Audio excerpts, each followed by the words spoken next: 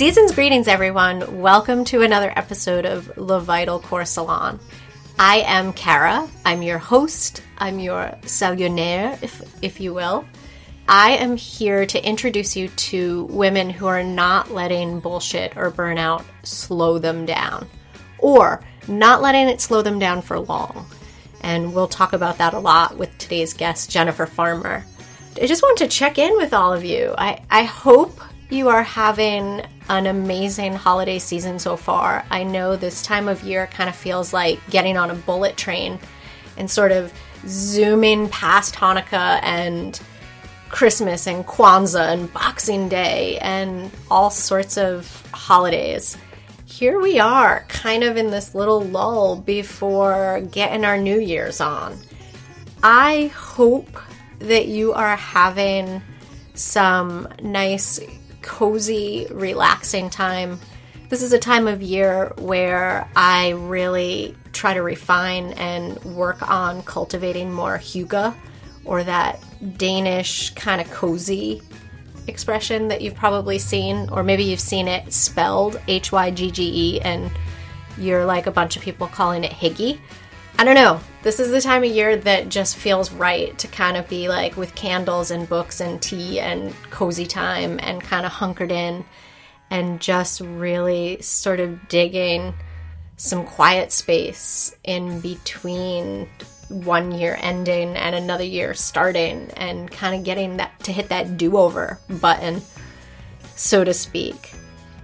But I'm noodling here, and I guess it's just that time of year. It's so nice, and I hope you are really having some of that kind of coziness creep into your life right now and enjoying the season and hopefully some time away from work. Hopefully a lot of you have been able to step back and kind of just have some time and space and reflect and relax and catch up to yourself. I know everyone that I was talking to over the last month or so, it's just like their lives were moving in fast forward, and all the extra sort of holiday to-dos and tasks that fill up our days and nights and weekends and every single moment and obligation. Yeah, I hope you're doing really well. Speaking of tasks, actually, I wanted to remind everyone, I think you've heard me mention it on the show in different ways and different places, but I am on a mission to collect 33,000 handwritten task lists from women. And if any of you listening follow me on social media, and I sure hope you do, I'm pretty much at Vital Core, Facebook, Instagram, and Twitter. You'll probably see and have seen, me blabbing about different things related to the 33K task list project. But it is rolling along, and lists are starting to come in, and some are coming in with Christmas cards, which was awesome. I really dug it. It was a great surprise. But I want to remind you, if you are someone who identifies as a woman and has a handwritten original task list that you are willing to contribute to what will be a long-term conversation about balancing obligation versus desire, hopefully being realized into an installation, an artistic installation at some point. Obviously, with under 1,000 task lists collected right now, it's going to be a little while before that gets realized, but this is something that I am throwing a lot of energy and effort into, and because it's fun and I'm having a blast with this, and it's leading to all sorts of opportunities and connections and conversations and ideas. And I just want to remind all of you listening, I would love your task list, and if you have one and you are willing to mail it to me, the address is, you can send it to me, Kara of Vital Core, and the address is P.O. Box 453, and that's in Hurley, Hurley, New York, 12443. I would love to see all of your lists flying in instead of flying into your trash and recycling. So please make a note, maybe even add it to your list so you remember. I know I've been talking about coziness and task lists and all this stuff, but I think it fits with the theme of today's show, which is really around having grace with ourselves and setting a sustainable pace for working, which I think Jennifer probably shares some of the same workaholism tendencies that I have as a recovering type A woman, and I'd probably say a recovering workaholic. If given the chance to muscle through something, I will often take it, and it's only with a lot of practice and self-control that I make sure play stays a part of my life, and rest and self-care. And, not in just some like Pinterest-worthy version, but in this real way. Jennifer and I talk a lot about that, and I want to tell you a little bit about Jennifer so you have some background before we totally dive into the conversation. So Jennifer Farmer is the author, and she's a professional communication strategy Wonder Woman. Her debut book, Extraordinary PR, Ordinary Budget, A Strategic Guide, was released in 2017. So you can get your hands on that, and I will have a link in the show notes for you. And Jennifer is also the managing director of communications for the PICO National Network, and she's going to talk all about the work that they're doing and their mission, which is so important and so cool to me. And she's also the founder of Spotlight PR. And so that's her boutique communications consultancy, where she's working with people around strategic communications and counseling them on that, and then also helping them in terms of coaching around their public relations challenges and needs. Jennifer and I are going to start off and talk about work stuff for a little bit, but really, I think this interview is just so generous of her to show up in this really real way. And she shares, when she hit burnout and how she kind of knew it and what tipped her to start taking action and really turning that around. You're not hearing from a coach, you're hearing from a real woman who really had to assess that and do the work and turn her situation around. And from the outside looking in, and based on what she was sharing, she does it with this real sense of grace and humanity and realism that I just found so inspiring to listen to. I hope you enjoy this interview with Jennifer as much as I do. So let's jump over to the interview. Voila, Jennifer. Hi, Jennifer. Welcome to Le Vital Core Salon. I'm so happy you're here. Thank you for having me, Kara. I'm really happy to talk to you and your listeners today. Yay! Well, I want to start by getting them up to speed on who you are and what you're doing. So for the folks listening that don't know you, I know you're a pretty hardworking woman. And professionally, you are the managing director of communications for the PICO National Network. Maybe we can start there and you can kind of let us know what that is and what that role is. And then maybe you can talk a little bit about what you're doing with your work at Spotlight PR. So PICO National Network is a network of congregations and faith-based groups across the country. And the National Network really works on faith-based organizing and really bringing faith to the core of social justice organizing. Part of what I do is I manage a communications team. I provide trainings and coaching for communication staff who work for PICO and then PICO's state-based federations. And really what I'm trying to do is add capacity to the ongoing local organizing work as well as the national work. And adding that capacity really comes in a variety of different ways. Sometimes it's one-on-one coaching with directors, the executive directors of the PICO federations. Sometimes it's coaching with their staff. Sometimes it's facilitating training. Sometimes it's offering strategic communications advice about how to handle one situation or the other. Sometimes it's helping to share template materials that local federations can then customize and make their own.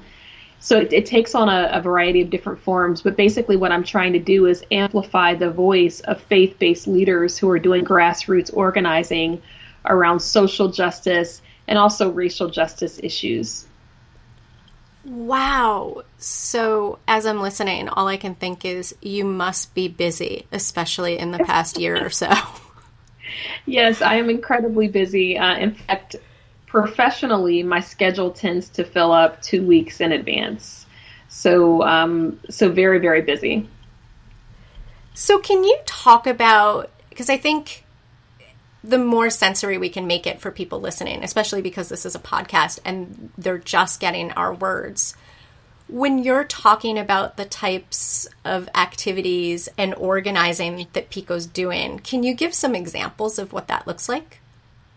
Sure. So Pico has a number of different campaigns. One of our campaigns, it's called Live Free, LIVEFREE. And Live Free is really about addressing gun violence and mass incarceration in many cities across the United States. So in terms of my communications work, I might coach someone to prepare them to do a media interview. I might write a press statement for one of our Live Free staff. Sometimes it's taking an opinion column and pitching that to different media outlets with the hopes that they will publish it. Sometimes it's providing trainings that help the staff and organizers become better at their job. So for instance, in December, I'm bringing in an expert to do a training on spotting fake news, how to handle trolls online, how to recognize bots. Those types of trainings are in service of helping people become better at what they do. And so that's one piece of work. Pico also has a very robust immigrant justice campaign. And the immigrant justice campaign is really trying to create situations where people who are undocumented could live without the threat of being harassed, being profiled, being detained, mothers separated from their children.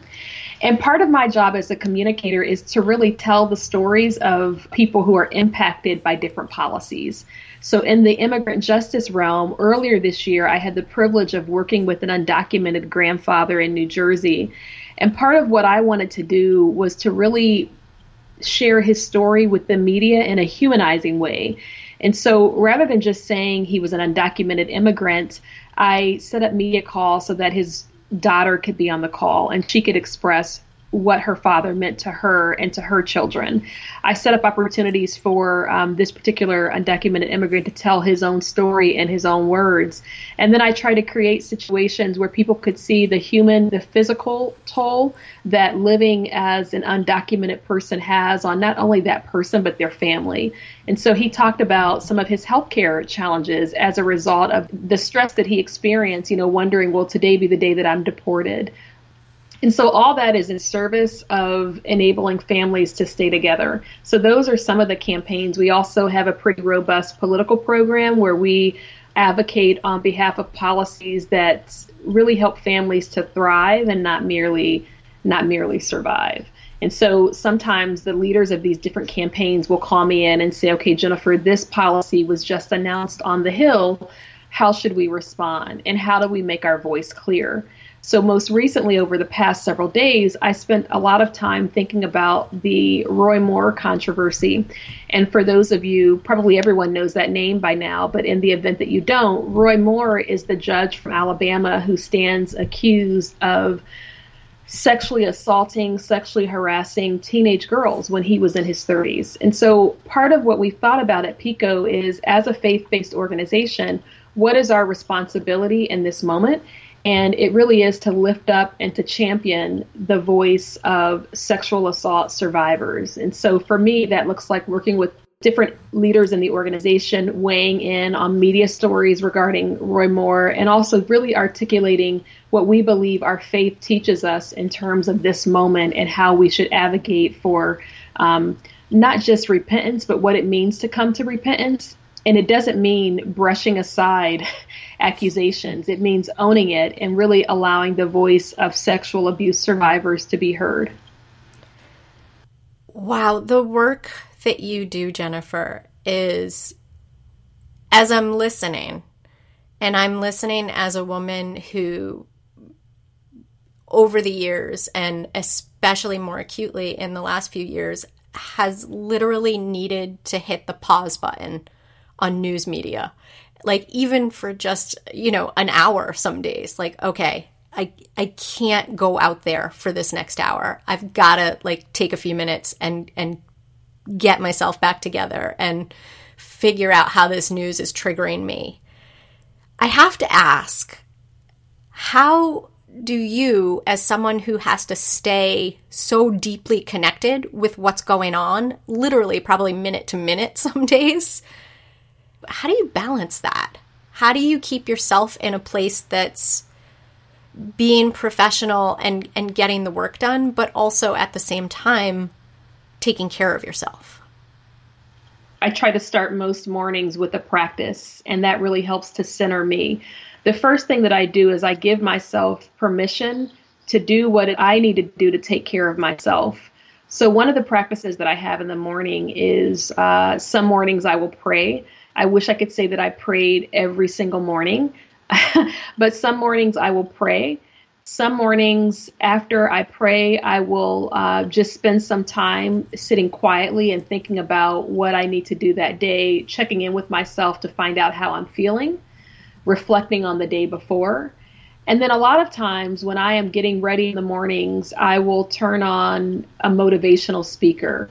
I'll turn on someone who has arrived, so to speak, and I'll listen to them. I'll turn on sometimes gospel music or praise and worship music, and I'll just have that going in the background.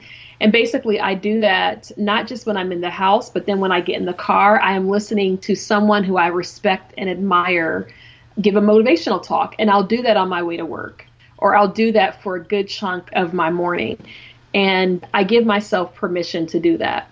There are some mornings where I will wake up and I'll have an idea of something that I want to write, or, maybe I know that I have to write something over the course of the week and I've been struggling with, okay, well, what's my lead? How do I open the story? And if I wake up and I have an idea at that time, I give myself 30 minutes to just write it down. So the best way to answer that question is I try to give myself permission to do what it is that I need to do. And on the mornings when I'm really, really exhausted and I'm rushing and I don't have time to go through my entire practice, I give myself grace for that too, So let's say it's a morning where I don't have time to listen to a 30-minute motivational talk. I think about it and I acknowledge it and I say, well, that's okay. That's okay. Maybe today you needed to sleep a little bit longer and that's what you needed for today. So I give myself permission. I try to be gentle with myself.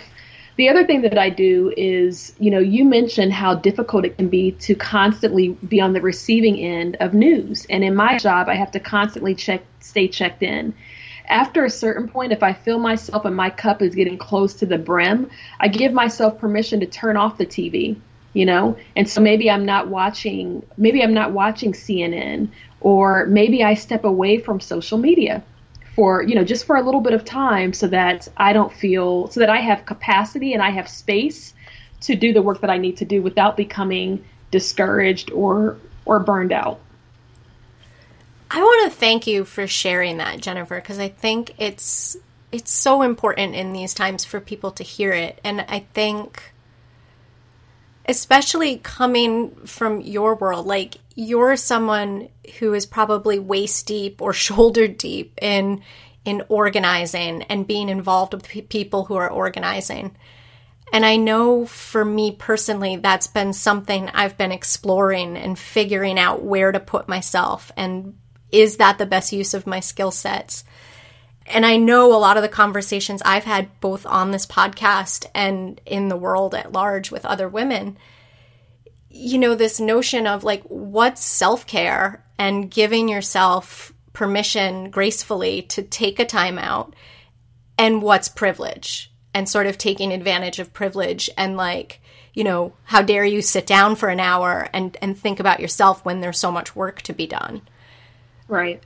So I think Definitely. You sharing this is really important. And I don't know what the question is exactly. I mean, do you have any other thoughts on that?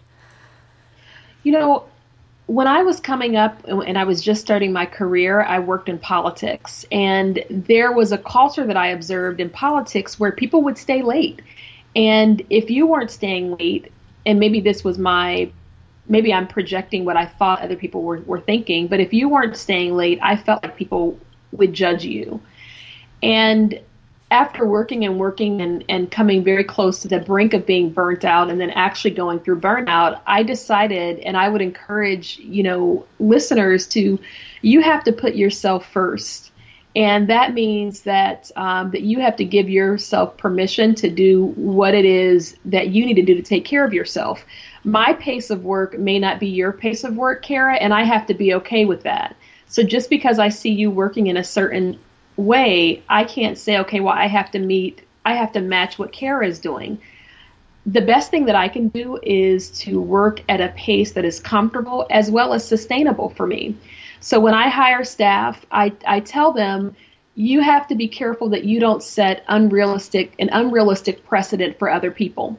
And what I mean by that is if I had a woman on my team and someone sent her a request at 9:30 at night, and she responded to that. It was 9:30 on a Friday night. She responded to the email, and then she texted me.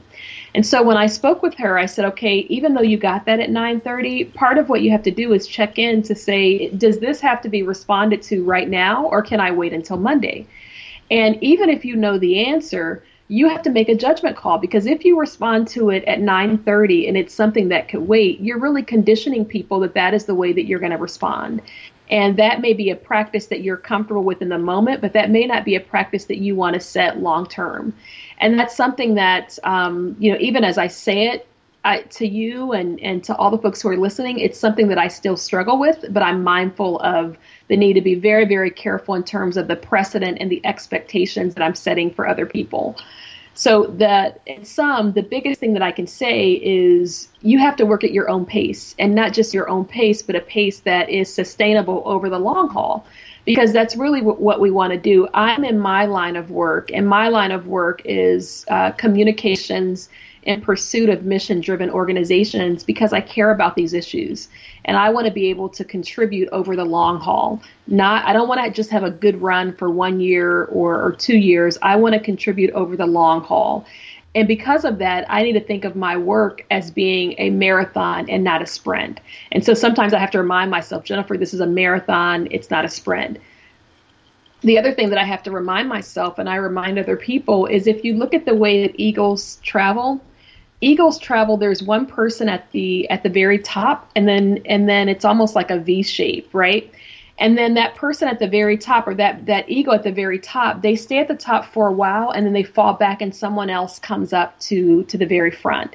When I think about the work that we do and our teams, I think that's a model that we might want to replicate, because everyone gets tired. Everyone needs time where they can go at a slower pace. Everyone needs time to regroup and to refresh.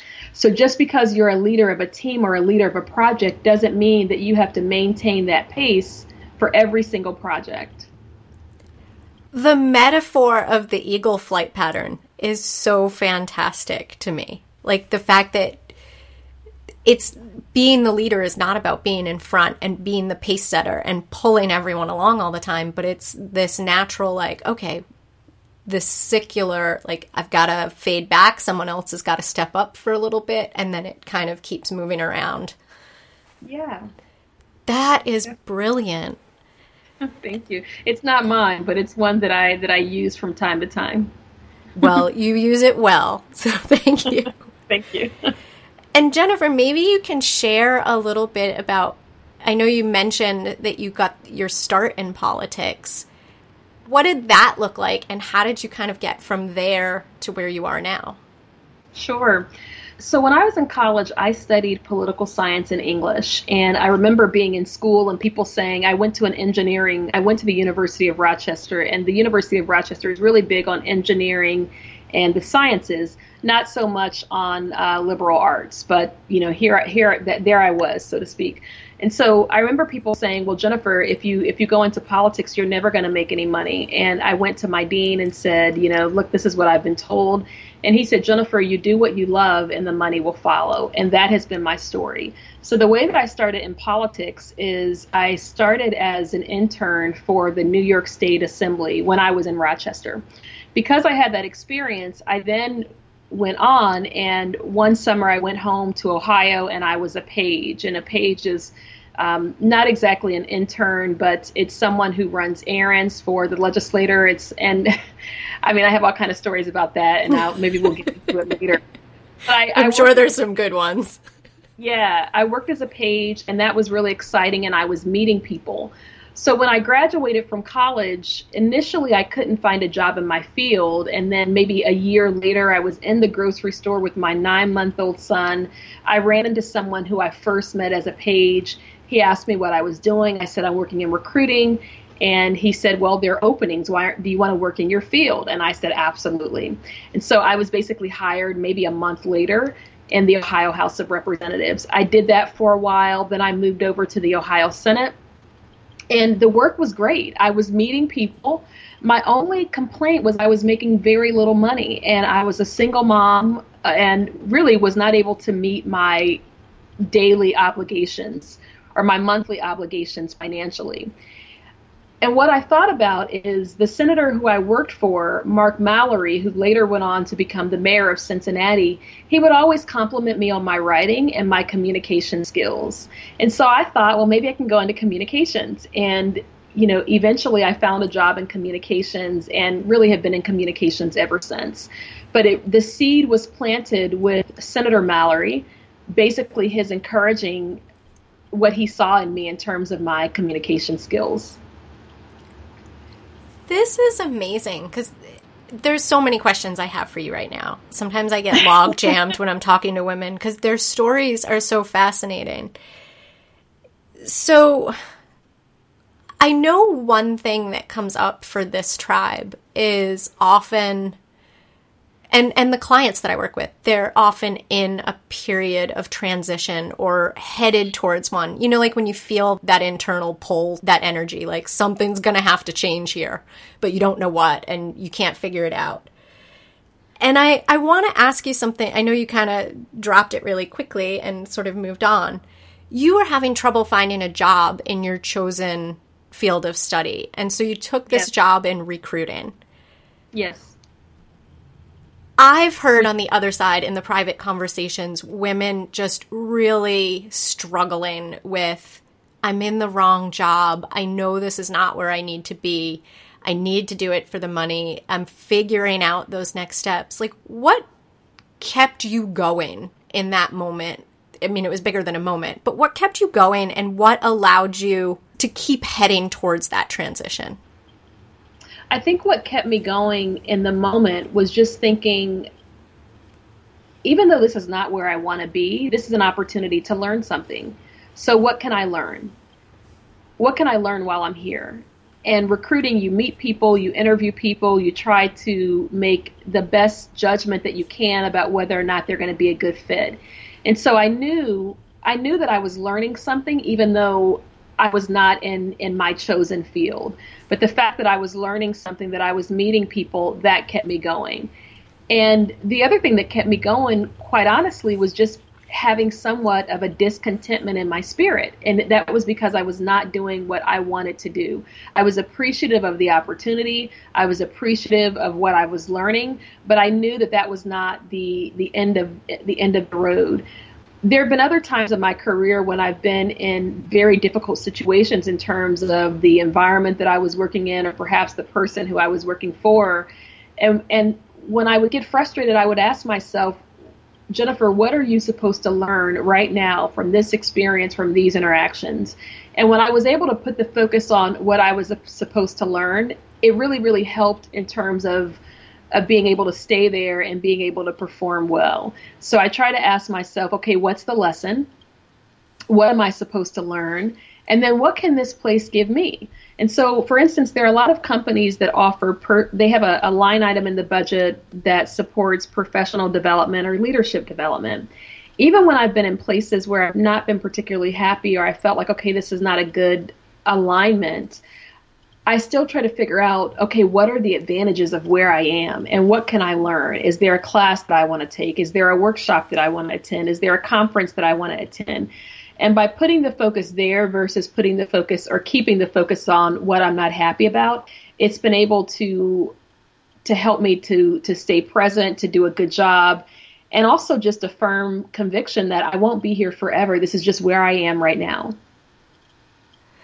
Which is easy to say in retrospect, right? Like, did you have any practices or any resources that helped you really remember that lesson? Like, this is not forever. Because I feel like that's something, and especially as I dive more into meditation and thinking about attachments, right? Like, a lot of our stress comes from like, I'm here, but I want to be over there. Yeah. I can't point to any practices that I had at the time, but I'm someone who I try to have a supportive circle. And so, I would talk to friends about it, and sometimes people who were outside of the situation could give me good perspective. Like this whole idea of thinking about, well, what trainings, what offerings does this current employer have that may benefit me long term? That came at the recommendation of someone else. I must have been complaining to a mentor, and the mentor said, well, what can you learn while you're there? I remember a particular situation where I was a communications director, and there was a consultant who was hired to work with me, and the consultant I felt very undermining, and it would really stress me out. I would get really angry, and I was really frustrated. And I remember going to one of my allies in the organization and saying, this is happening, and I don't like it, and I don't know how to manage it. And she told me something, and she said, well, what can you learn from him? And she said, focus on what you can learn that so that you make him obsolete, so that you reduce the organization's need to rely on him. And then once she said that, it's like a light bulb clicked on, and that became my focus, is I'm going to learn as much as I can from him so that we no longer need him. Ooh, power move, Jennifer. Power move. That was my goal. So that was that's where I placed my energy and my focus. So I have to ask, were you able to actually fulfill that? I was. Yeah, I was. Damn. Yeah, I mean, it didn't happen right away, but I would say within I was at this particular employer for 4 years, and after 2 years, I was able to meet that goal. That's amazing. And it's not like you were out there probably with a battle axe, but I think it's just like, let me build my skills in a way that we won't all have to suffer under this guy. Yeah, and I just said, when this mentor, that's really what she was. When she said this to me, she worked for the organization and she was in a higher position. But when she said that to me, I said, okay, that makes a lot of sense. There's something that he has that we need. And so why don't I focus on learning as much as I can from him and really proving my worth so that the organization doesn't feel that they need to rely on him as much. Wow. Now, I told him, of course, that was my goal, but that from the moment she said it, that became my goal. And I imagine that lit a fire under your rump like no other. Yeah, it did. And it allowed me to feel like I had some control over the situation. So rather than being a victim to the situation, I felt like I was empowered because I was on a mission and I knew what I had to do. And I also recognized that there were areas that I needed to grow. Got it. Wow. Powerful stuff. I love this. You used the word mentor a few times. Yes. What has mentorship looked like for you? And I guess for people listening, I feel like sometimes what I hear from women, and let me back up and say this is coming from a place of private conversations that I have with really frazzled, often overachieving type A women, but they are feeling really physically and kind of mentally and emotionally burnt out when they come to me. Mm-hmm. And it's like at points in their career, they really like understood mentorship and how to get those relationships going. But what I find in my work a lot of times is women, when they feel burnt like that, when they just are spent, often isolate. Maybe not forever, but for a bit, and kind of just like,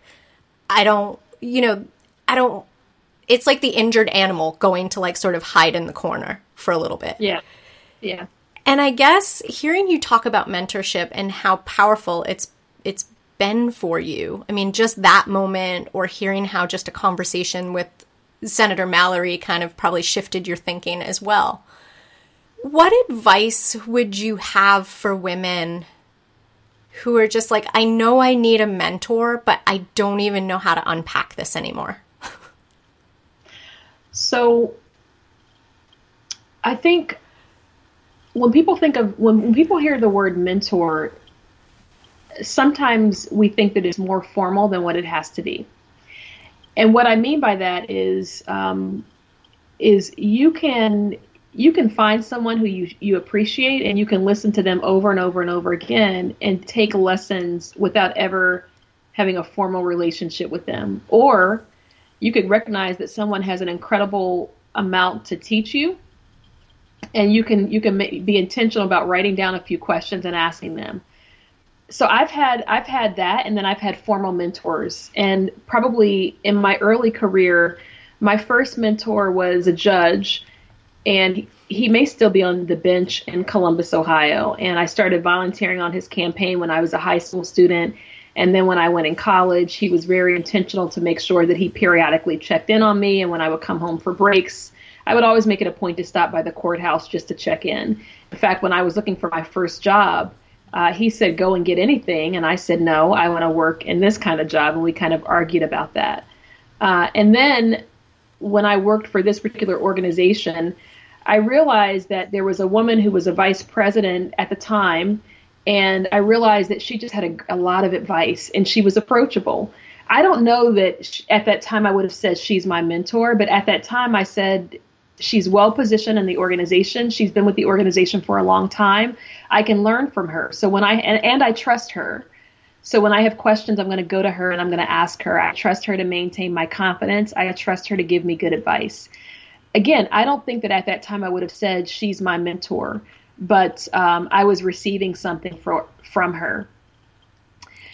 Right now, I listen to the Dave Ramsey show. I listen to Dave Ramsey maybe 5 days out of 7 days. Dave, his politics are very, very conservative, so he and I don't see eye to eye politically. I'm on the liberal end, and he's very, very conservative. But what he's done in terms of teaching people how to get out of debt, and also just how he promotes his brand and his company, for me, there's a lot of insight there, and so I pay attention to that. I'm able to put aside his political leanings and think about, okay, well, what can this man teach me? So I listen to him every day. I may never meet the guy. In fact, when I published my book, I sent him copies of my book. And I said, hey, who knows? I may never meet him, but there's something that I can gain from him. I also have a situation where I'm pretty involved in the Alumni Association at my university. And I was invited to speak for a diversity conference at the university, I think in 2016. And through that speaking engagement, I met one of the board of trustees. And he and I began, whenever he came to DC for work, I would ask him, can I get on your schedule and just have dinner with you? Or can I get on your schedule and just have coffee? And then I would ask him different questions. And so in some ways, he's a mentor. Now, he may not call himself a mentor, but if I have a question about something that falls in his purview based on his career experience, I'll call him up and I'll ask. So for me, it's happened in a more formalized setting. It's also happened in a less formal setting where maybe the person wouldn't say we're in a mentor-mentee relationship. The other thing that I think is really important is executive coaching. A lot of times we have to be, not a lot of times, all the time, we have to be the captain of our career. And that means we have to be very in tune with what we need and then be able to ask for it. So I ask for executive coaching. The needs may be different depending on where I am in my career or the organization that I'm working for. But years ago, I worked for a labor union, and my boss gave me some feedback, and he basically said, Jennifer, you have recognition outside of the organization, but your gravitas internally is not what I would like to see. And he suggested an executive coach. And I worked with this executive coach for maybe 2 years. She was phenomenal. Probably the best executive coach that I've ever had. And while we were in a coaching relationship, I kind of considered her a mentor because I was learning from her. That was a really long answer to your question, but hopefully it helped. I think there are so many important nuggets. And as you were talking, I was just thinking, thank you. And then you would offer something else really awesome and practical. And I was thinking, thank you again. I mean, you just provided so many different ideas and kind of ways to think about mentorship and how it can sort of practically be applied. And then I also think, and maybe sort of self-servingly, because I support people, not as an executive coach, but more with their health and lifestyle, sort of not being in alignment with their personal and professional goals. I want to thank you for sharing that you worked with an executive coach, because there are so many times I've heard people, my clients in particular, usually in the first session or two, like kind of feeling like having a coach is punishment mode. And I think even executive coaching, like it's out there more than it used to be, I think. And I think it's getting, like people are starting to have a better understanding of it. But it used to be like, it was like, if you got sent to an executive coach, it was like one step away from being sent to HR, right? And I've heard that. I mean, at the time that I had an executive coach, it wasn't talked about that way. But certainly over the last 10 years, I've heard that repeatedly. And I would say, regardless of the intention of your supervisor or your manager when they assign a coach, there's still something valuable that can be taken away from the coaching experience. And so even if I were in a situation where someone said, you are not meeting or you are not proficient in this area and we're going to assign a coach, to the extent that I can put the hurt feelings or the ego aside, there's still something that person can give me that may serve me well in the position that I'm in or in a future position. And so part of it is just our orientation and how we think about it. And I realize as I'm saying this that a lot of this is easier said than done. And sometimes it takes someone who is not in the situation to say, well, forget the intention of the person who assigned the coach. What can you gain from it? And how will it make you better? Yes.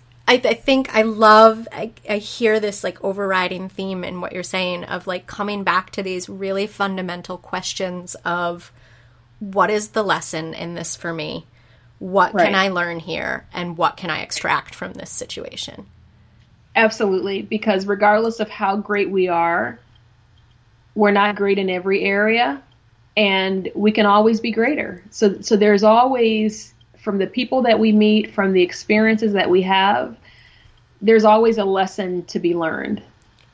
Absolutely. And I think what's also interesting here, from my perspective anyways, is whether it is coming from a colleague at work, whether it is coming from a superior at work, whether it is coming from a mentor, or even whether it's coming from a coach, this notion of getting that information as feedback, being able to step aside from the ego and the hurt and the frustration and the like, I'm not enough and what's wrong with me? I'm broken. I'm not complete in some way. But like recognizing like all of that is, as my coach would say, because I've hired coaches along the way, and a business coach that I worked with recently said, you can't always see the picture if you are the frame. Wow. I like that. But it's interesting, as you were talking, it was like we can get that kind of feedback from different places. But sometimes it's like, coworkers are like, you're not good at this, but we don't know how to help you fix it. And that's where you can look to a coach or a mentor that has that particular skill set and kind of move there. Right. Definitely. Thank you for sharing all of that. I don't know why the stigma is there for people. I mean, it's still like to this day, and I think you're right. It has gotten significantly better. But I mean, I remember back in my PricewaterhouseCoopers days and being in the world of finance, if you got a coach, that was like you were 1 foot out the door at that point. Yeah. Yeah. So Jennifer, I feel like I still have so many questions. Like, as your story unfolds, I have even more questions than I had originally thought of just by stalking you online. And by stalking, I mean in the most loving way. Of course, I understand. I guess you have to stalk people online in your business, too. I do. Yeah, I do. I could probably learn from you. Yeah. Get them to call me back or respond to an email, so... Oh my goodness. I can't even imagine having to persuade people or set up the trail of breadcrumbs for people to be able to get back to you all the time and be responsive. Right. But I want to ask you, I know you touched on your book. I mean, you're actually a published author now too, and you wrote a book, let me see if I get the title right, Extraordinary PR, Ordinary Budget. You got it. Cool. And I read it. I'm terrible about remembering book titles. I don't know what it is. I always forget the extra pieces too, but I fumble. I think I'm starting to have senior moments at an earlier age. And also, it's funny because when you were talking about mentorship, it made me think, I never actually thought of it this way, but it came to me while you were talking, like books as mentorship. Like you were talking about how like maybe it's not a formal mentorship, but you're just asking questions. Absolutely. And I have a bad habit of, not when it's a library book, but when it's something I buy, literally writing all over the book. Like I've been trying to use Post-its more so that like if I can give the book away to someone else or my husband wants to read it, that it's not just covered, but like there's so many times where it's just like questions in the margin, like I'm having this like conversation with a book. That probably makes me sound crazier, but I think mentorship can. But anyways, the book. So I'm hearing the work that you're doing for Pico. I know you're doing some of your own work through Spotlight PR. Yes. And then you've written a book and you're a mom. Yes. So I know you have this really balancing morning routine too, but I guess one of the questions I hear, especially when women are balancing all these different spheres, how do you set priorities for yourself? So the way that I set priorities is I think about what it is that I want to do. And when I was writing Extraordinary PR, Ordinary Budget, I actually started writing the book, and the book was birthed through a period of intense personal turmoil in my life, where I had a number of relationships that were just in crisis. And so the book was therapeutic. I started writing the book. I had said for many years, I'm going to write a book. I mean, I think I had been saying that for 10 years. And it was just, well, what will I write about? When I finally started writing the book, I wrote the book in 2014. And when I wrote the book, I started writing in July. And by December of that year, I had a rough draft. You know, I had the outline of, I basically had the manuscript, most of the manuscript. And the way that I prioritized the book during that point, and really why I started writing it when I did, was I was thinking, okay, with all of the unpleasant things that are going on in my life, how will I save myself? How will I prevent myself from going into this downward spiral of depression and staying there? And I said, well, I need to take the focus off of myself and put it on something else. And so I said, well, I can write. And I thought, well, I can't write about what I'm going through because it's too personal and it's too fresh. So I said, well, maybe I can write about what I like, and I really like what I do. And so that's how I started writing the book. After I wrote the book, I sent it to a friend, and the friend suggested the publisher that ended up publishing my book. So I sent it to this editor friend of mine. She gives me the name of a publisher. I send it to the publisher. December of that year, so I start writing in July. December of that year, I had the first conversation with the editor of the publishing house that would eventually publish my book. And the editor said, you're clearly an expert in public relations, but no one knows who you are. So if you want to publish this book, you need to focus on building a platform. Because I knew I wanted to publish the book, I didn't want the writing time and the writing itself to go to waste. That became my priority, building my platform. So at the start of, this had to be 2015, I wrote a personal strategic plan for myself. And the personal strategic plan was basically, how do I build a platform? And I put all the things that I thought I would have to do to increase my visibility. So that included things like, well, you need to tweet more. You need to do some public speaking. Perhaps you need to teach a course at the college level. That way you'll meet students who might potentially buy your book. And so I made a list of all the things that I felt I needed to do. And then I also put deadlines by when those things needed to be done. And that's how I prioritized 2015. So it was all about, how do I get to the end goal, what I thought was the end goal. At that time, I wasn't thinking about the promoting of the book, but how do I get to the end goal? And then because I am trained to think in terms of deadlines in order to make it real, I attach different deadlines, and that's how I prioritize my time. Right now, what I've learned about myself over the course of my career is that I have to be fulfilled in the personal as well as the professional realm. And so there's a great book, and it's about labor organizing. It's called Not for Bread Alone. In the book, the author talks about the importance of giving workers bread, which I interpret to be meeting their material needs, and roses. And I interpret roses to mean giving them what they like. So you're giving them the financial means to take care of themselves, and you're also giving them the roses, so something that feeds the spirit. And that's how I think of my personal versus professional life. And so regardless of what I have going on at work, I think about, well, what's going to make me happy personally? And then I plan my time around that. The other thing that I've learned in terms of like prioritizing time is to work at times that are optimal for me. So I do my best thinking in the morning. And so I was saying earlier, if I wake up and I have a great idea for an article, I may start writing it then. Or if something happens on the weekend and it really, really makes me upset and I can't stop thinking about it, sometimes I'll just write my thoughts about that issue. And once I get it out, I will feel a little bit better. I pay attention to my energy, and I tend to exert the greatest energy during times that work for me physically. So I'm a morning person. And so a lot of times I get my best ideas in the morning. I love this. We are so kindred spirits in terms of this. And just kind of recognizing your own rhythms. Like, I'm laughing because you're like, I'm a morning person, and I wake up at 7 usually, sometimes a little earlier, sometimes a few minutes later, but roughly I've reached an age in my life where I kind of automatically wake up at 7 no matter what time I went to bed, which is, I'm like, oh my God, I'm turning into my mom.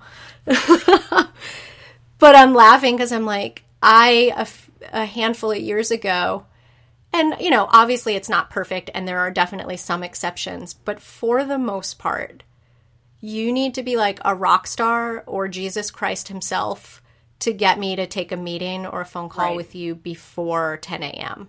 Like, pretty much I need that time in the morning to just take care of myself and get up and have some foundational things and make sure my mindset is ready for everything that I'm going to take on that day, be ready for client sessions and feel prepared. And, just recognizing like, nope, giving up that time before 10 a.m. is just not going to serve me well for the rest of the day, and just really owning that and communicating it kindly to other people. Absolutely. So even though I am up early every morning, I do not take calls before 7 a.m. normally. Every once in a while, there might be a crisis and I'll need to call someone very early. But normally, I don't make phone calls at that time. I don't make and I don't accept. And so my sister is also an early riser, and sometimes she will call me. She'll try to call in that window that's like me. And I just decided that, you know what, I'm not going to answer. And then I call her back and I remind her that the best time to reach me is after this time. And she says, oh, okay, And it's a sister, so it's kind of like, yeah, I hear you, but I might ignore it anyway. Yeah, and even though she's my sister, I still try to, because I know that time is special, I still try to preserve it. Now, if I see her calling twice in a row, then I'll say, okay, well, there is a problem, and then I might answer it. But that almost never happens. Good for you. Do you find you get pushback Sometimes for kind of keeping that boundary? Yes. What have you found to be effective to help? A lot of times I get pushback if I'm new in a situation, so I'm in a new work environment and people don't know me as well. But what I found to be effective is explaining to my support staff or my support team the rationale behind my thinking. I'm doing this because of X, Y, and Z. And then I will ask them, this is important to me. This is how I work. I need your help. And then people feel like, oh my gosh, I have an opportunity to help Kara, or oh my God, Jennifer is asking me for help. I want to help her. A lot of times they'll want to do it.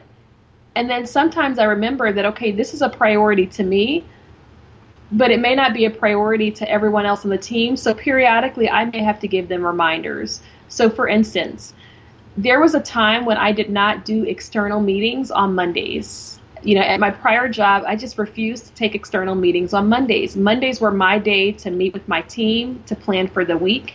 And if it was someone who did not work for my organization, I would not meet with them on Mondays. Now, and then I would just explain that to the support staff. And then eventually they said, okay, Jennifer doesn't do Monday meetings, and I understand. She's explained to me why she does it, and I understand. In my current job, the workflow is a little bit different, and so I am able to do that. My team is also not as big, so I don't have to, I'm able to take some meetings on Mondays. But what I do right now is I insist that I won't do more than 4 meetings a day, or I'll put work blocks on my schedule. Nice. And I tell my, assistant, so this is my work block and this can't be interrupted. Or if someone wants to add more than 4 meetings, she'll come to me and say, so-and-so wants to meet with you. Your schedule is pretty tight. What do you want me to do? Should I reschedule it for this day, or should I put them on this day? Yes, let's put them on this day. Or what do they need? Well, they need X, Y, and Z. Okay, well, maybe they can meet with someone else on the team. Maybe it doesn't have to be me. Wow. I like your style. I really dig this. And sometimes just giving myself permission to say, you know what, Jennifer, you know what works for you, and that's okay. It's okay for you to articulate what works for you, even if it feels uncomfortable when you're doing it. Yes. Yeah. And you can also, this is something I've been speaking or asked to speak about a lot lately.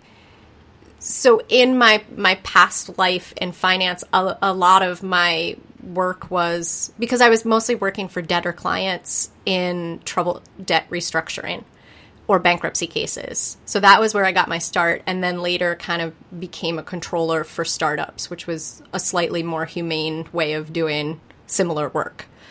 But negotiation has always been a big part of things, and I've realized a lot of what's going on, especially for women, is not that they're not trying to negotiate and not that they're not negotiating, but there's still so much like guilt and heaviness, especially when we have to say no.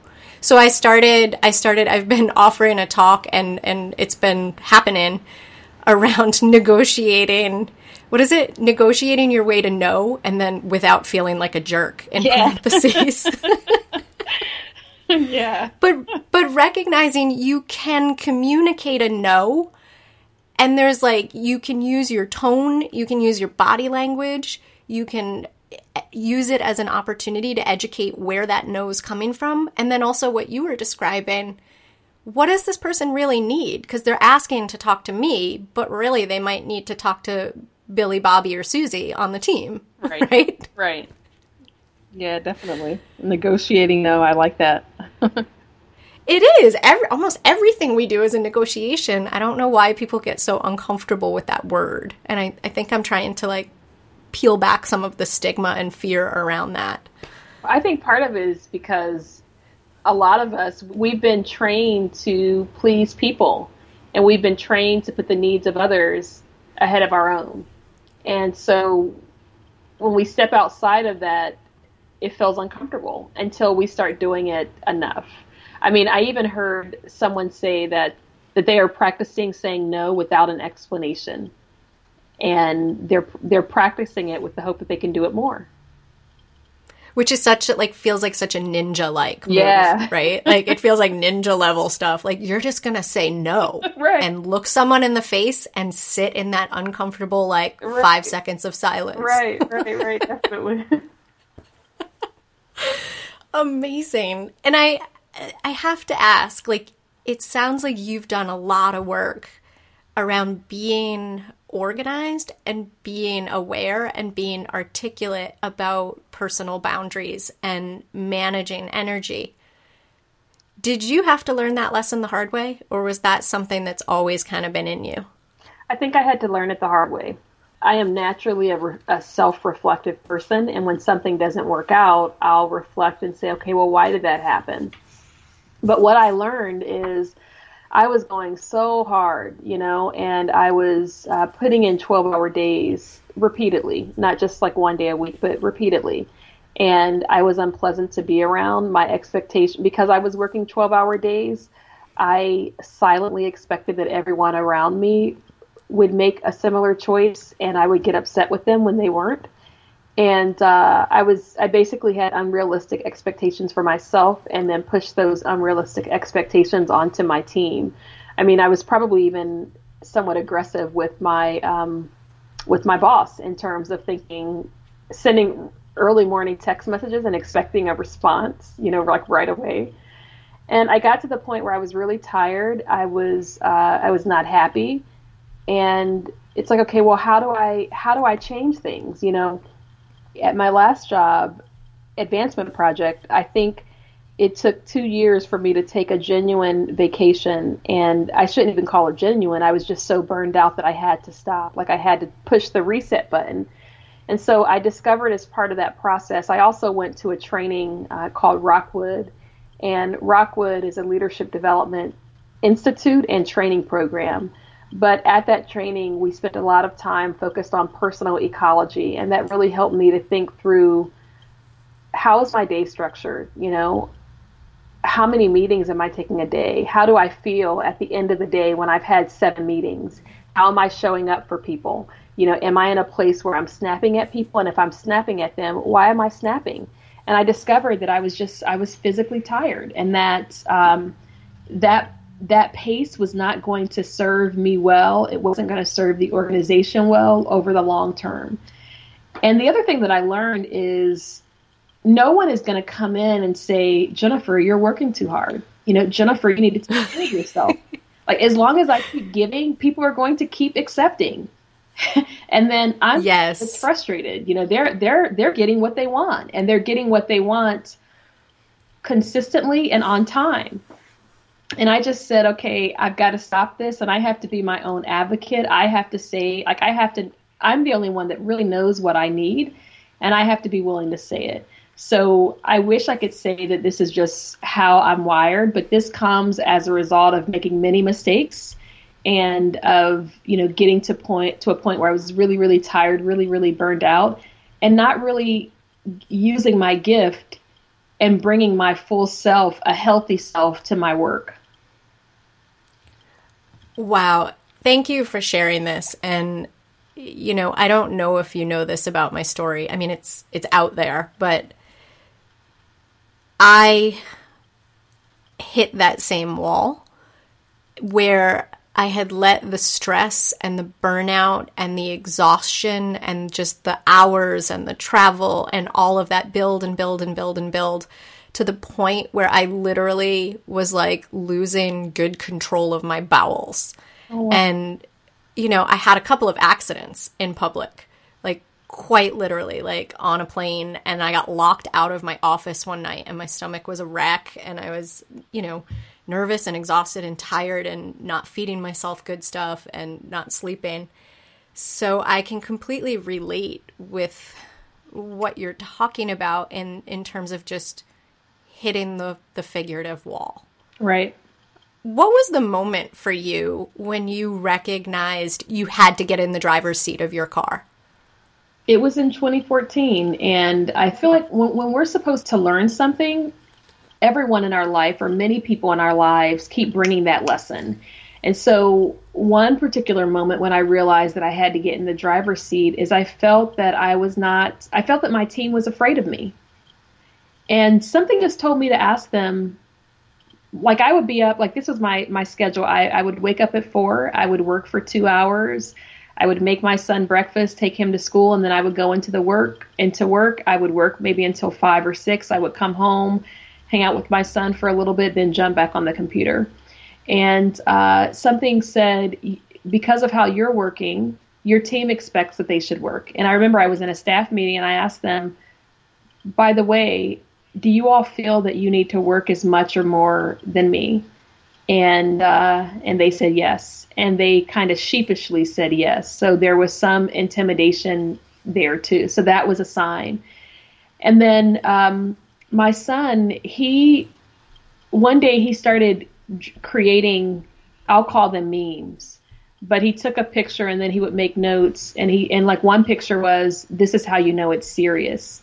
Another picture was, mom is in work mode. And then he said, do you have time to talk to me? And I thought, I felt terrible because I said, okay, so I'm living in the same house. And even on the days that I work from home, I'm not interacting with my kid because I'm working. And his image of me is me on a computer or me on the phone talking to someone. And so that made me feel really, really bad.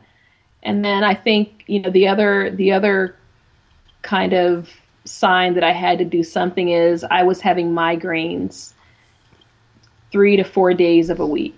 So I could not get through a day without taking migraine medication. And I was going to my neurologist more than I ever had. And I remember going to my neurologist one day and he said, Jennifer, how much are you sleeping? And I said, I don't sleep well at all. And I said, I probably sleep 3 or 4 hours a night. And, I'm working the rest of the time. And I kind of looked at him like, yeah, no, I don't sleep. And he said, well, your migraines are connected in part to the fact that you're not sleeping. And I said, really? And that was kind of a light bulb moment. And I think all of those things were happening at the same time. And I said, okay, well, I've got to change. I've got to change for myself. I have to change for my son. I have to change for my team. And because I'm hardwired to work really hard, this is a lesson that I have to constantly remind myself. Well, Jennifer, you're a little bit grumpy today. Why is that? And maybe you need to recalibrate, or maybe tomorrow, instead of doing 4 meetings, maybe you need to do 2 meetings and use the rest of the time to write, or maybe you need to leave early, or maybe you need to take a vacation. Wow. I dig this. Yeah, and all of this feels like what I'm doing. It's like, wow, this is an act of resistance. It is 100% an act of resistance. And I think that's why it's so challenging for women to just recognize. Like, I know there's all these like memes that like self-care is not selfish. Right.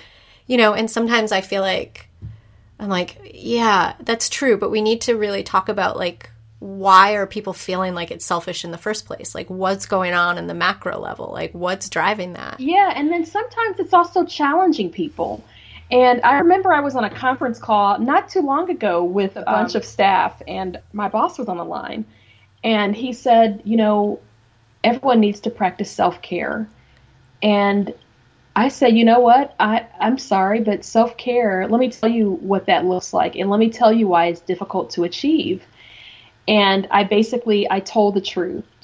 And at that point, I was a little frustrated. And so I spoke truthfully. I spoke forcefully. I was also respectful. And he called me after the conference call and he said, Jennifer, I just want you to know that I hear you. And what I was saying before, he didn't hear. So I had to say it in a way that he could hear. And he said, I want you to know that I hear you. What can I do? And I gave him a recommendation. And he met that recommendation. So sometimes when people throw the self-care label around, sometimes you have to call them on it. Because it's easy to say, but in order for me to have self-care, like if you and I are in a working relationship or professional relationship, there's a part that you need to play too, especially if you're in a position of power or you're in a position of authority. So sometimes it's pushing back and it's challenging. It's challenging others. And recognizing that it's not perfect, right? Like that it's a process. Like there's this awareness, like I can only picture, and I feel like I'm feeling it on more of a visceral level than actually even like envisioning what it was, but like you standing in front of your staff and saying, do you think my expectations are what you need to hold yourself to? I can't imagine how uncomfortable it was to hear that feedback in that moment and kind of just feel like, oh my God, what have I been contributing to the world right here? Yeah, I felt really bad. And then, and then this moment with your son, I'm so thankful that you're sharing this and what it really looks like, because I feel like these are the ways that we as women are going to start hearing it and seeing it and understanding it more than just like a pretty little pin that says like self-care is not selfish, or like these trite little things. Yeah. But like really recognizing like you have to be aware of what's going on and understand it. Then you have to show grace. And I feel like that's something in about 50 different ways in our conversation today. You kind of ooze grace, whether it's under pressure. But I feel like I would love to watch you in action for a week, because I feel like there would be a lot of that and a lot more that we could learn from. Thank you. And there'll be moments where it's like, you know what, I blew that. I'm going to try to fix that tomorrow, or next time I'm going to do it completely differently. But recognizing that, like having that self-awareness to be like, yeah, that didn't go like I wanted it, whether it's a conversation or whether, I'm sure in you even just figuring out migraines, there were a lot of like fits and starts and move left and move right, and maybe you get a step forward at the same time and it's sort of sideways, and maybe you had to do a somersault to get there. But yeah. Thank you for sharing this. Thank you. You are very welcome. I think this is going to be so important for women listening to hear, because they hear me blab about it, whether it's in social media or things like that. And I try to be honest, and I could probably do a better job about like where I'm struggling or where I needed to reset, right? Like we all have those moments. I know the month of October, and I think we probably share a common tendency to be workaholics if unchecked. Right. Right. That's I'm sensing that. We probably drink the same poison. Yes. Yeah. But I think, recognizing that it's also kind of adapting. Like you've had different roles. You've had to re-engineer or reestablish different boundaries for yourself. And it's not always pretty. Like I know like my October was a bust. Right. Like I just overworked, and I felt great because I got a lot of those projects that had just been kind of sitting 3/4 done or half done or not started. Like I made all this progress, but like by November and right before the holidays was kind of feeling like, ugh. Yeah. I was wiped. And, at that point, literally just started like, I need to reorganize my day differently. This isn't working. And I kind of went to books and old notebooks and ideas and thought about what I've learned from clients in 8 years and what they've tried and worked. And I was like, yeah, I need to reboot. And so like my days to manage my energy look different now. Like I'm only allowing myself to work a 90-minute block. And sometimes that timer goes off and I'm like, well, I just need 10 minutes. Yeah. And, maybe I'll finish the email or finish the paragraph or, finish uploading a file or whatever that kind of thing is. But then I've been forcing myself that I have to take at least 15 to 30 minutes off and do something playful. That is great.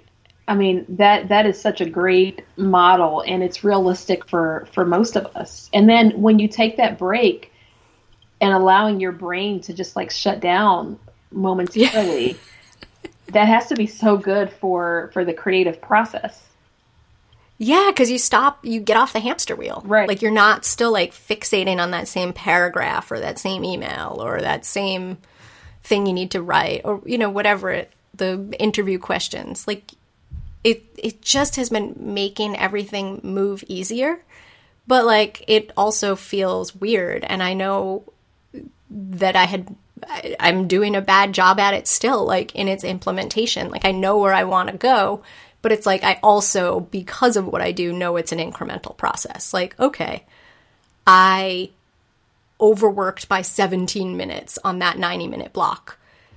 You know, I've honestly been using showers as a crutch. Like my first block is before my first shower. So I okay, I know I'm not going to be able to do work or cheat on that break if I'm in the shower.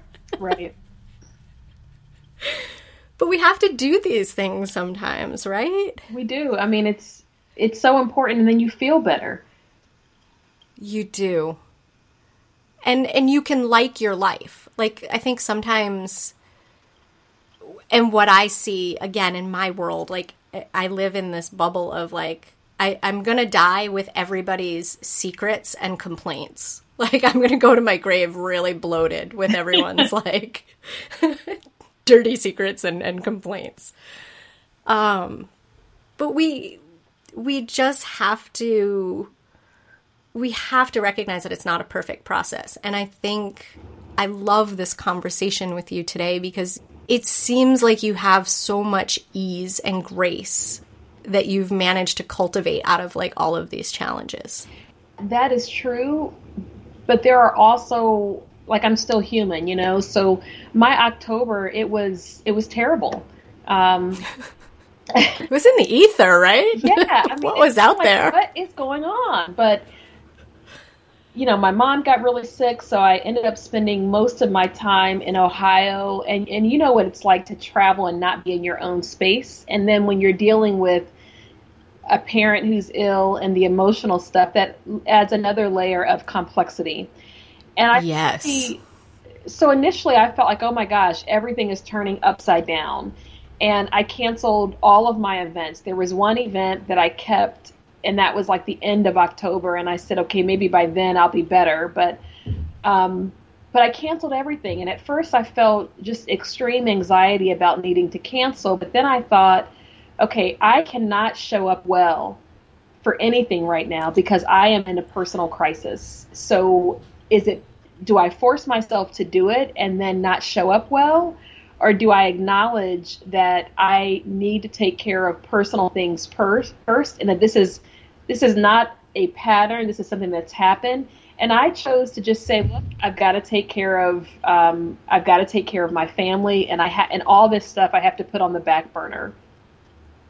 And I felt like that was the best decision that I could have made at the time. And I was talking to my boss, who's really, really supportive. And I said, you know, look, I've had to cancel everything. And he said, well, that's okay. It'll come back.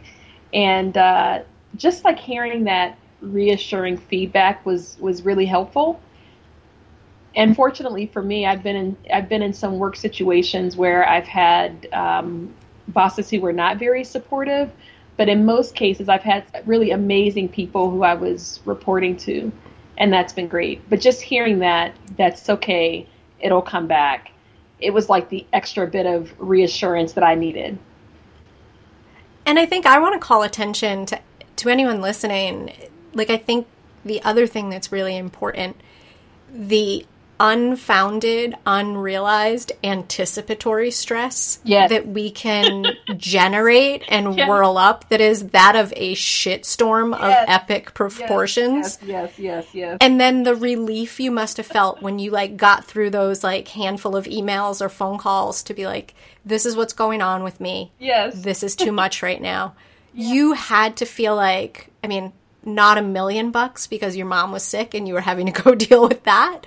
But like you had to feel like at least a good $750,000 at that point because that you had taken that action. I did. And I remember, like you said, it's like we have all this built up anxiety based on how we think people will respond. And we think, okay, am I doing the right thing? And I remember calling up one of my best friends and I said, look, you know, I'm supposed to be in Rochester this weekend. I'm supposed to be in Ohio this weekend. I'm supposed to go here. Like, I think I had 3 trips planned plus events in DC. And I said, I think I have to cancel some of this stuff. And my friend said, absolutely, Jennifer, you need to focus on your mom. And she's like, yeah, of course. And so I said, okay, so I'm not thinking about this the wrong way. She's like, no. And like you said, when I reached out to various folks to say, look, this is not, like I actually had a book signing in Rochester. And when I reached out to different folks, almost everyone to a person said, I am so sorry for what you're going through. This must be incredibly hard. Let's reconnect when you're able, And so I thought, okay, this was not that hard. And then being able to be in Ohio and to focus on that versus the back and forth traveling, it was just the right decision at that time. Oh, so happy you shared that the anticipatory stress did not correlate with the actual outcome. Because I think we forget. And I wish I could remind anyone and everyone listening, if they are in a moment like that, it's like, just step back. Just take a breath. Right. And no one wants to see your frazzled self show up at anything. Right? It's just like... and maybe this is how I rationalize it as a former workaholic who's always kind of in recovery in some way. I always try to tell myself, like, do you really want to bring that energy into a room of other people? And especially if I'm doing like a speaking event or an event with women, it's like, do I really want to take that gross, frazzly, awful energy? And do I actually want to come in contact with other like women? Yeah. Like with that energy. Yeah. Like that would be like me walking in the room being like, here's the flu for you. Here's the flu for you. Right. Like it feels equally as gross to me. Yeah. And sometimes I think we underestimate like how much time we actually need. So I remember, and then sometimes I think we put expectations on ourselves that other people don't have. So I went to Ohio. Like I said, my mom got sick. I stayed there for over 2 weeks. I came back, and then I just told myself I had a pretty important meeting with our senior leadership team. And so I just said, well, I can't be the one person who doesn't show up, so I'm going to go into the office for the meeting. I remember walking into the office, and my boss said, wow, I'm really surprised to see you. And in my head, I was just thinking, no, I have to be there. And my boss said, how are you doing? And I just broke down crying, and I probably cried for maybe 15 minutes. I appreciate that he made space for me to just cry, but then I also was thinking, wow, no one expected me to be here but me.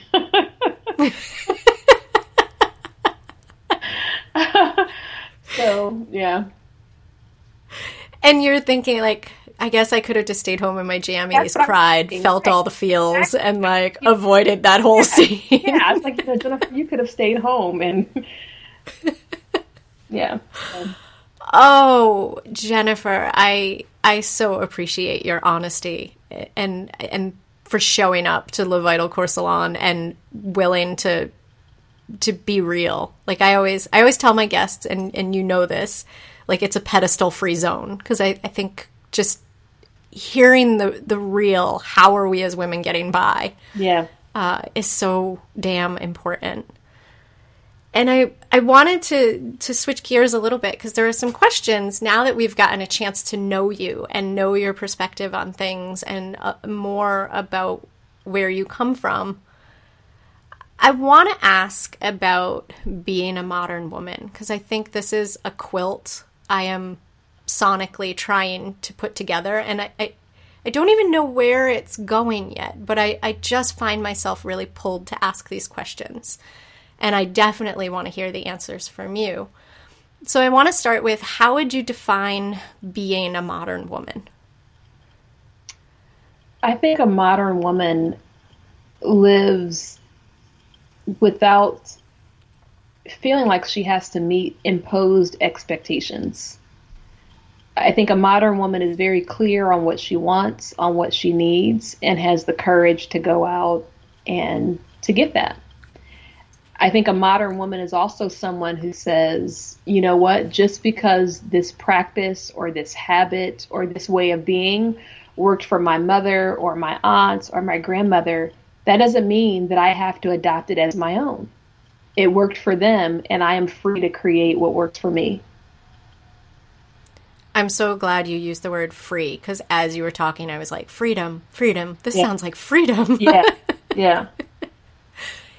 And so I want to get your perspective from two different directions. So what would you like to see modern women give more of a shit about? I think I would like to see modern women spend more time focused on being in relationship and mentoring other women. And when I say that, I think that, so I'm based in Washington, and it's a high stress environment. You know, everyone is so busy, and everyone is working to achieve the next thing. And while that's great, I'm not sure how much space it creates to really invest in other people. And so, you know, there are tons of women who I interact with, and I think, wow, she's really dynamic. I'd like to spend time with her. But I think we have to create space in our schedules to make that happen. And when I think about like management and the women who are on my team, I feel like part of my responsibility is to give them something that's going to help them along in their career. And like, I want them to look at me like one of the highest compliments that I can get as a manager is, she's my mentor. I want my team to not just see me as a boss, but to see me as a coach. I hired a woman in 2015, and she referred to me. I heard her tell someone that, you know, I was a great mentor. And inwardly, like, I wanted to cry because I just felt like, wow, you know, I did that right, because that's how she sees me. And I really appreciate when women on my team come to me and ask questions that aren't work related, because I feel like, okay, I'm creating that space. And I just want us to be more intentional in doing that, not just with the women who are in the workplace, but also with women who maybe haven't even entered the workplace just yet. I think that women are brilliant, and it'd be great if we can be more intentional about giving of ourselves to younger generations of women, and also thinking about what we can learn from them. So it doesn't have to be a one-way street. Yes. Yes.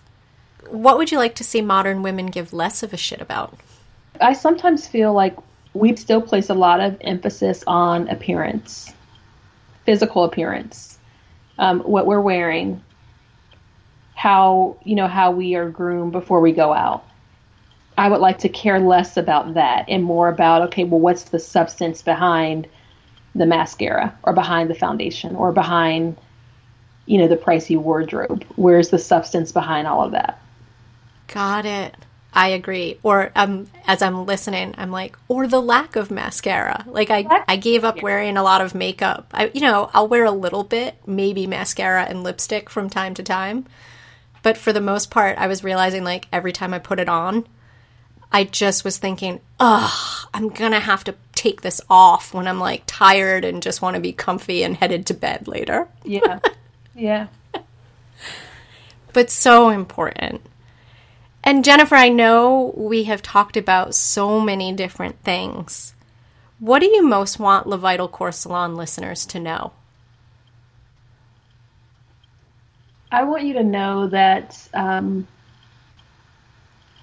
that you really can create the life that you imagine for yourself. It may not all happen at once. There may be different seasons, but you really can do it. And I think the trick is to start somewhere, to start where you are. And it may not be perfect. I want everything, and I want it now. And I sometimes have to remind myself. Now or yesterday. Yeah, absolutely. And I have to remind myself, okay, things take time, and that's okay. The point is, okay, what are you doing today to help ensure that you have the kind of tomorrow that you envision? And all of that begins with just taking a step. Even if it's a small step, even if you don't know exactly where it's going to lead to, just starting somewhere. Amazing advice. Amazing thoughts. Thank you so much for all of this conversation, all of these ideas. I think there's so many things that I hope, and I'm sure you do too, that women can pluck from this conversation. Because I know I learned a lot listening and have been scribbling down little notes and things that you said and that stuck with me. before I let you totally skedaddle on to the rest of your day, if women want to learn more about you and your work, obviously you have the book, and I'll make sure that everyone has a link to that in the show notes. But if they want to connect with you, what's the best way for them to do that? So the best way for folks to connect with me is you can go to my Facebook page, and it's facebook.com/tips4 extraordinary PR. You can follow me on Twitter, and it's at farmer8j. You could also go to my website, Spotlight on PR. I would love if all your listeners could take a second and go to Facebook and like the page. Awesome. I will make sure that they have all of those ways to find you in the show notes so they can easily click over. And Jennifer, truly, thank you. All right, take care.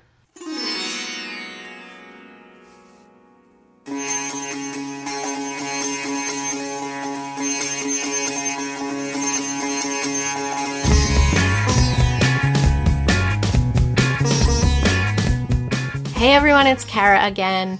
Before you bound back into your day, I just want to say thank you for being here. Thank you for listening. Please support the guests on this show and tweet at them. Give them a Facebook message. Tell them how much you enjoyed it. There is nothing better than being loved up by total strangers to start someone's year off well. So as if you really dug this episode as much as I did, let Jennifer know. Let me know. I always love to hear your feedback, and I'm open to it. You know, at any point, if you're on the newsletter, and I highly encourage people to be there, you'll know about future podcasts. You'll know about some health and lifestyle motivation. You'll hear some stories. You'll get some questions to kind of think about and guide you and help you live as your best self and live a life that you really dig. As always, I want to say thank you to all the people that help make my podcast wonderful. And that is Craig Snyder and his fancy pants production work to make it sound even. Like, you know, when you listen to some podcasts and some people, like the guest is real quiet and you can barely hear it, and then the host is really loud and the levels are all kind of wacky. Craig Snyder makes this sound great in a way that you don't even notice is happening, which I think is so killer. But anyways, I love Craig to bits. He's also my husband, and he does one hell of a job on this podcast, wouldn't you say?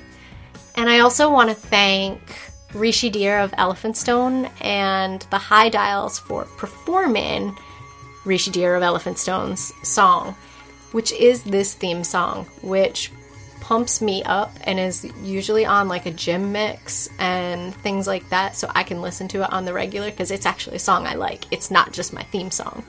And I am deeply grateful for that, and grateful for the help that I have from my wonderful production support and virtual assistant, Darlene Victoria. She is bringing so many hours and so much joy back to my life by making a lot of the processes around this podcast easier, and the technology and solutions that I didn't even know existed. So I am just delighted to have her on this team and helping make this podcast come to life. So thank you. I'm feeling extra emo today. And for all of you, again, I hope you have a great finish to 2017 and an awesome, I mean banging, full color, kick-ass start to 2018. I will see you on the flip side, and in the meantime, don't forget, you deserve a life spiked with passion and slathered with joy. Don't let the bullshit or burnout slow you down.